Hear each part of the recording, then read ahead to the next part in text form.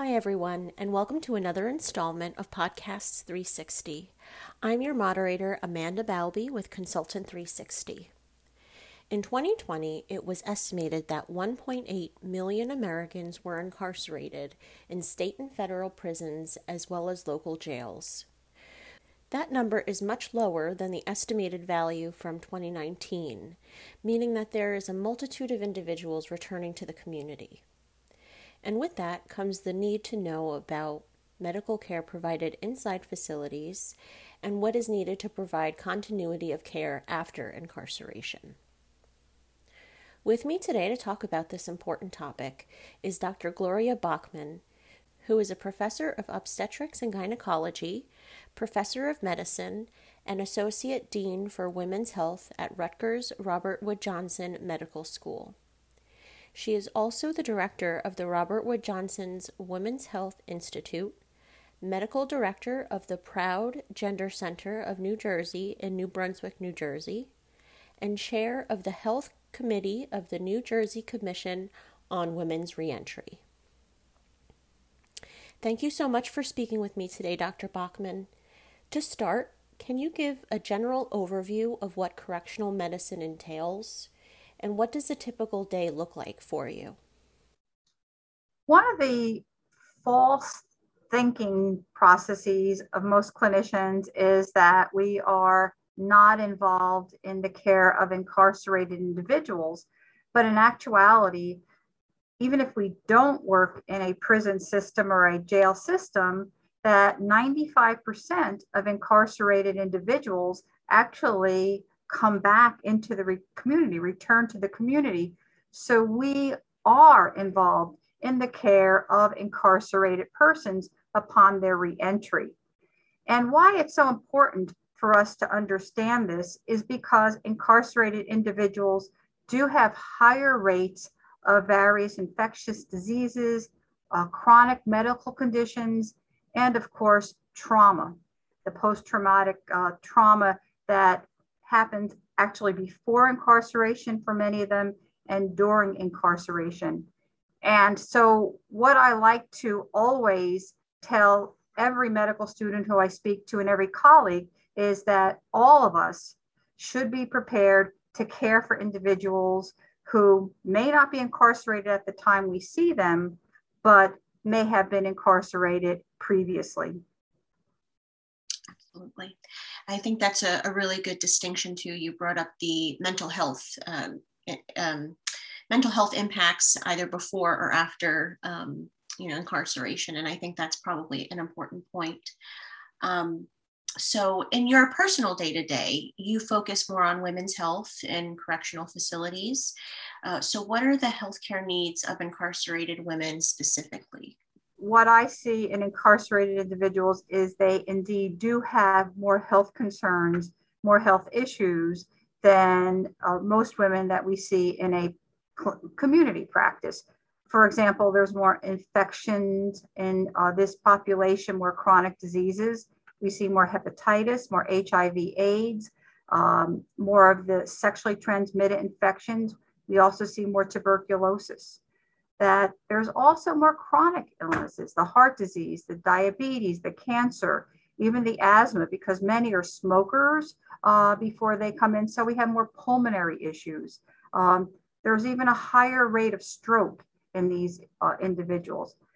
And most important, because so many have had both pre-incarceration trauma and incarceration-based trauma, as well as being in a prison system, which in itself is trauma, we see a lot more mental health issues that we have to address in this population of individuals and really direct our care to trauma-informed care so that we're taking into account the stressors that these women have had both pre-incarceration, during incarceration, and the actual being incarcerated that adds to their mental health stresses.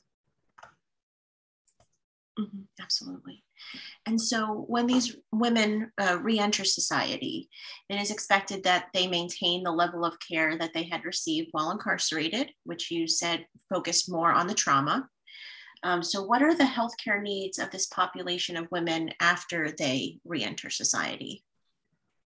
The first thing that every clinician should ask an individual is, have they been incarcerated?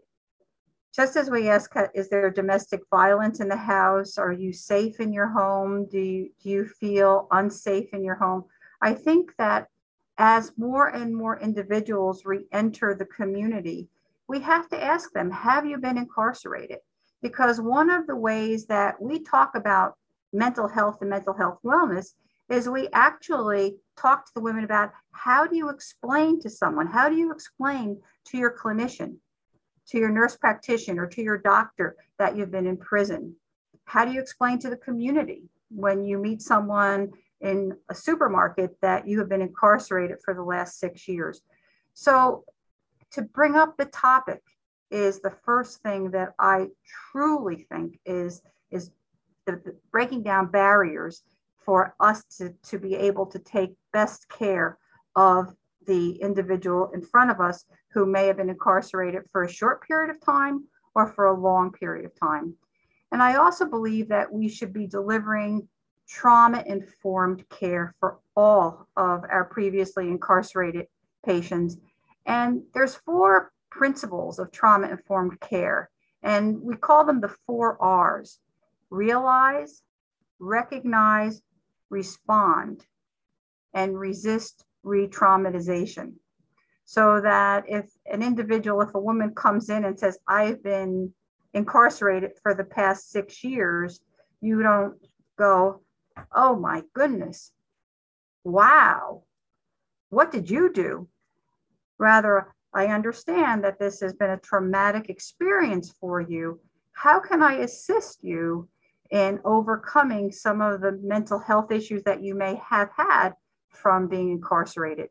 So the first approach is the 4 R's, the trauma-informed care, that realize that many incarcerated women have had pre, post, and during the incarceration trauma. Make sure that you recognize it and ask all the appropriate questions, respond to their needs, and resist re-traumatizing the individual. Absolutely. So how do you personally, as a healthcare provider, ensure continuity of care, like you said, during and after incarceration? Continuity of care really depends on making sure that we get as many medical records as we possibly can from the site where the individual had been incarcerated, the continuity of care, so that we make sure that we have all of the medical records. If we don't, it truly is important to do a thorough evaluation to get baseline values, to do a sexually transmitted infection workup. Make sure that you test for tuberculosis, for HIV, AIDS, for hepatitis. Make sure that you do all the blood work to rule out diabetes. Of course, we all do blood pressure, but making sure that we care for the cardiovascular wellness of the individual, screening for cancer, pulmonary screening. Because of the immobility, some have arthritic issues. There's also the obesity issue, the overweight, the obesity, because again, the lack of activity. The diets in prison sometimes are very high in carbohydrates. So you add the inactivity with the high caloric intake, that there is a lot of those issues in the incarcerated population, being overweight, being obese. They may have had injuries or violence during the incarceration, as well as before it, but during as well. So making sure that we screen them for that. And again, because there's so much smoking and tobacco use, making sure that we give them the appropriate counseling for that. But the most important umbrella over all of these interventions is to really understand that so many of our incarcerated and our re-entry incarcerated individuals have had trauma, and that we really keep that in the forefront of how we talk to the individual. And it's not just us, but it's our our practice as well, making sure that it's a welcoming practice and that we are there for that individual, that we will continue to care for that individual when we understand that they've been incarcerated, and that our access to them is 100%, and that we welcome them in our practice. Great, absolutely.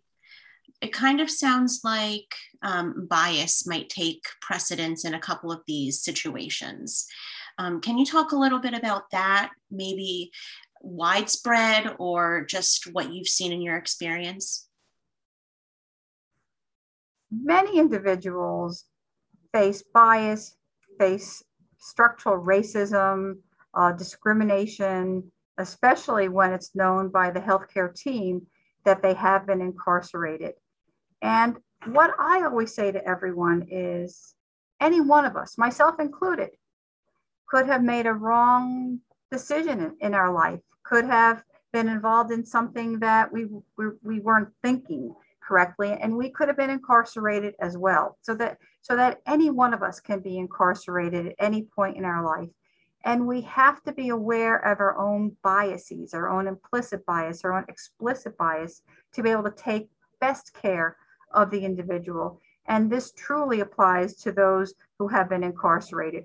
We have to look inward first to what our implicit, what our explicit biases are, and put ourselves into the shoes of that individual, that patient, and say, that could have been me, that could have been my family member, that could have been my best friend. That none of us are immune to making a mistake in life, and forgiveness and acceptance is how we should approach all patients, and especially our patients who have been incarcerated. Absolutely. I think that's very well said. So as my final question to you, what key takeaway messages do you have for our audience today? The key takeaway message for anyone who cares for patients is always normalize the scenario. So when I see an individual and I want to ask about a sensitive topic, I will bring it up in this way. I will say, many of my patients who I care for have been sexually abused. Many have sexual issues. Many have been incarcerated and have had trauma, both during it and after the incarceration. Have you been incarcerated? Do you have sexual issues? Have you had any of these problems? So that I normalize it rather than saying, have you ever been in prison?